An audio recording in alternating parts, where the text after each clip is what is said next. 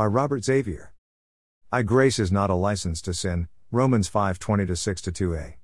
The law, Romans 5:20, the system of the law, the 10 Commandments, was given to reveal and define sin. When God brought in the law through Moses, sin and its awareness increased. However, God revealed to us through the Apostle Paul that He did not leave us to struggle with our sinfulness, since the law had condemned us. Instead, God chose to deal with us by using Christ Jesus to bring in a new system, grace. Be grace, Ephesians 2:8-9, grace is the basis of our salvation. Because of God's grace, unmerited favor, Christ laid down His life for our redemption. As our sins abounded, actually grew, because of the coming of the law, God's grace abounded even more by the coming of our great God and Savior, the Lord Jesus Christ. C. The reign of grace, Romans 5:21. Chapter 5 of Romans tells us that all of us became spiritually separated from God by being in Adam, the father of the human race. When Adam sinned, we all shared in his sin. We all became dead toward God and alive toward sin. Romans 5:12. 1.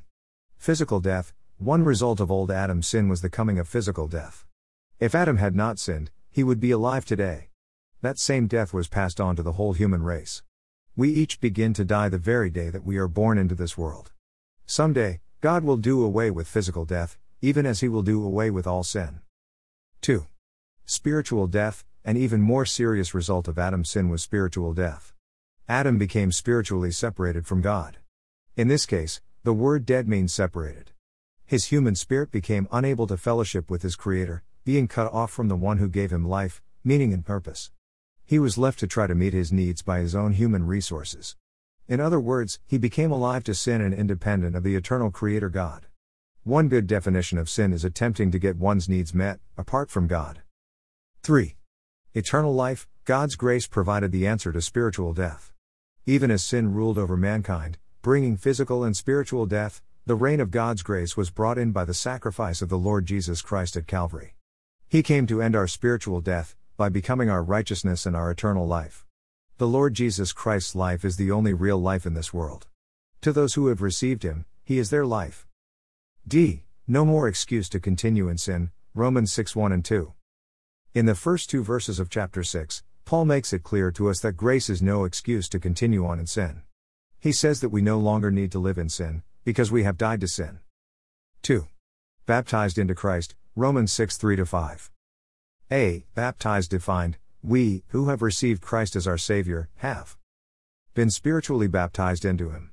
The word baptized might better be understood to mean immersed into, so, we were immersed into Christ, in the spiritual realm, at salvation and, therefore, were made literally to participate, in our spirit being, in His death, burial and resurrection. Be united with Him. When the Lord Jesus Christ became our Savior through our believing the gospel of the grace of God, 1 Corinthians 15:3-4, we were united with Him. This means that we became one with Him in our spirit. 1 Corinthians 6:17 says, "The one who joins himself to the Lord is one spirit with Him." Christ's life has become our life. Ephesians 1:3, and all that has happened to Him has happened to us, because we are in Him. As He is, so are we, according to the book, the Word of God. 1. When He died, we died, Romans 6:3-4. At the moment of our salvation, God took our old corrupt human spirit, the one we inherited from Adam, placed it into the body of Christ and sent it to the cross where it was killed. 2. When He was buried, we were buried, Romans 6:4, then our old, corrupt, but now crucified, human spirit was buried with Christ. It is very interesting to note that, in order to be born again, we first had to die. Born once, die twice, born twice, die once. Note, consider taking time to look up and reread each scripture verse. 3. When He rose again, we rose up with Him, Romans 6:4-5, when Christ was resurrected, we were raised up with Him to walk in newness of life. This means that we went into the grave as spirits who were dead to God and alive to sin, but came out of the grave with Christ as regenerated spirits who now are dead to sin and alive unto God. This happened in the spiritual realm. Furthermore, in our resurrection with Christ, our new human spirit became the indwelling place of God's Holy Spirit. 1 Corinthians 3:16. 3. Our participation at Calvary, Romans 6:6-11. Romans 6:6-7 brings the truth of our death with Christ at Calvary into sharp focus. It is vital that we grasp the significance of these important words. A old self. Have you ever wondered, as you read Romans 6:6, what in the world is an old self? Many possible explanations have been offered. Some have called old self the Adamic nature or sinful nature, basic to all humans. I choose to use the term old Adam. Others have referred to the old self as everything we were before we were saved. This, too, is a true statement, but it still comes short of giving us a really clear understanding. The best explanation of old self follows. 1. It is obvious that something called you went to the cross with Christ. Since you do not have holes in your hands as Christ did, we can assume that your body did not go to the cross. 2.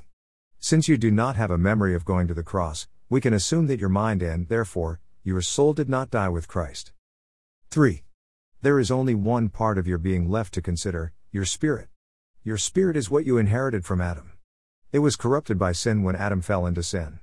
Your spirit, also, is the only part of your being that is not limited by time, space and force. It is the only part of your being that could have gone to the cross of Christ and been co-crucified with him. 4. Therefore, your old, unregenerated, corrupt human spirit was your old self or old Adam. Some have equated the old self to the body of sin in Romans 6:6. They are not the same thing. A more accurate rendering of verse 6 would be that we know that our old, unrenewed self, which was the instrument of sin, might be made ineffective and inactive for evil. Most importantly, we no longer would be slaves of sin. In other words, the body of sin is our physical body. The old, corrupt human spirit was crucified with Christ in order to provide a way that our physical body might no longer be used for sin. We will attempt to lay the foundation for this understanding in the rest of Romans 6 and will discuss the practical application of God's provision for victory over temptation and sin found in chapter 7. 4. Sin no longer is to reign, Romans 6:12-23. Because we have been crucified, buried and raised up as new creations in spiritual union with Christ, we now must accept the fact that sin no longer is our master. We can choose to live in victory over sin's temptations. Presenting the members of our body to Christ, Romans 6:12-14. We are told not to allow sin to rule over us in our bodies. It is important to note that Scripture tells nothing about not letting sin rule in our spirit. Why? This is because it cannot sin. Our spirit has been freed, by death on the cross with Christ, from sin. The only place left for sin to reign is in our body and soul, mind, emotion and will. We are to present, by faith, our bodies to God as His instruments of righteousness, rather than to present our bodies to sin to be used for unrighteousness. If we do this, we will find that sin has lost its power to control us and to motivate us toward evil or life-controlling deeds. Since we now are under grace, instead of the law, sin no longer is our master. No longer slaves to sin, Romans 6:15-23, God firmly states in Romans 6:1-2, shall we continue in sin because we are not under the law but under grace? Never, never, never. He is telling us that it is pointless to go on living in sin, when we, our spirit, have died, in Christ, to sin. He is telling us that we should not go on living in sin because we once were slaves to it, and now have been set free from that slavery. Why would we want to go back to living like slaves, when, in reality, we are freed? Died with Christ, spiritually alive in Christ. If we now present ourselves as slaves to sin, the result is death. Romans 6:16. The death that the Apostle Paul is talking about here is not spiritual death, separation from God, but rather a deterioration and degradation in our earthly lives that eventually will lead to physical death. If we present ourselves in obedience to God, the result is Christ's righteousness being lived in us and through us, as us. In Romans 6:19-22, Paul goes on to tell us that, if we choose to become slaves to Christ's righteousness, a progressive sanctification takes place in our lives. Just as slavery to sin degrades and deteriorates our bodies, souls and spirits, so, also, slavery to righteousness, by counting ourselves to be dead to sin and alive to God in Christ, gives us the expression of Christ in our own unique humanity. Our spirits being in Christ helps to heal and to restore us from the harm that sin did to us in the past and makes us clean vessels for God's use. The wages of sin is death, but God's free gift is eternal life in Jesus Christ our Lord. The result of this gift is His eternal life dwelling in us and expressed through us. Summary: when our old man, old Adam, died on the cross with Christ, there were certain things to which we died. To put it another way, our spirit ceased its relationship with certain things that no longer hold power over us, over our new spirit, our true identity. We are dead to them. The first thing to which we died is sin. We are not speaking of sins, which are the acts of our unrighteousness, but sin, which is the power responsible for producing those acts of unrighteousness. Greater than know this, that our old man was crucified with Christ, in order that our body of sin might be made powerless, so that we would no longer be slaves to sin, for he who has died is freed from sin. Romans 6:6-7. God sees us differently than we see ourselves. We often inflict mental and emotional punishment, guilt and condemnation upon ourselves, day after day, episode after episode, for things about us that he is not even seeing. Why? It is because he chooses not to see them. God chooses to see us co-crucified with his Son. In the unseen, eternal realm, when Jesus died, we were in him, and we died, too. The old spirit is gone, the new has come, and we are a new creation in Christ. 2 Corinthians 5:17-18 says, "Therefore, if anyone is in Christ, he is a new creation, old things have passed away, behold, all things have become new. Now all things are of God, who has reconciled us to himself through Jesus Christ, and has given us the ministry of reconciliation." The blood side of the cross deals with the forgiveness of sin's action or attitudes that break the law of God. The body side of the cross deals with our sin, whose source was the old man, our old Adamic nature. Our problem always was a spiritual problem, sin. Jesus Christ did not just identify with our problem, he became the problem. He, God, made him, Jesus, who knew no sin, to be sin for us, so that we might become the righteousness of God in him. 2 Corinthians 5:21, the gospel of Christ provides forgiveness of sins, through being in his Spirit who is holy, unreprovable, unblameable, without accusation, thus, without sin. Even when we, emotionally, do not feel holy, our spirit is holy, because the Word of God says that the real you is a spirit that lives in a body that has a soul. We can choose to trust our feeling or trust God's Word. We have only three options of where we can put our faith and trust, according to Jeremiah 17:5-7-9, inwardly, upwardly or outwardly. 1. Thus says the Lord, cursed is the man who trusts in man and makes flesh his strength, whose heart departs from the Lord. 17-5. 2. Blessed is the man who trusts in the Lord, and whose hope is the Lord. 17-7. 3. The heart is deceitful above all things, and desperately wicked, who can know it?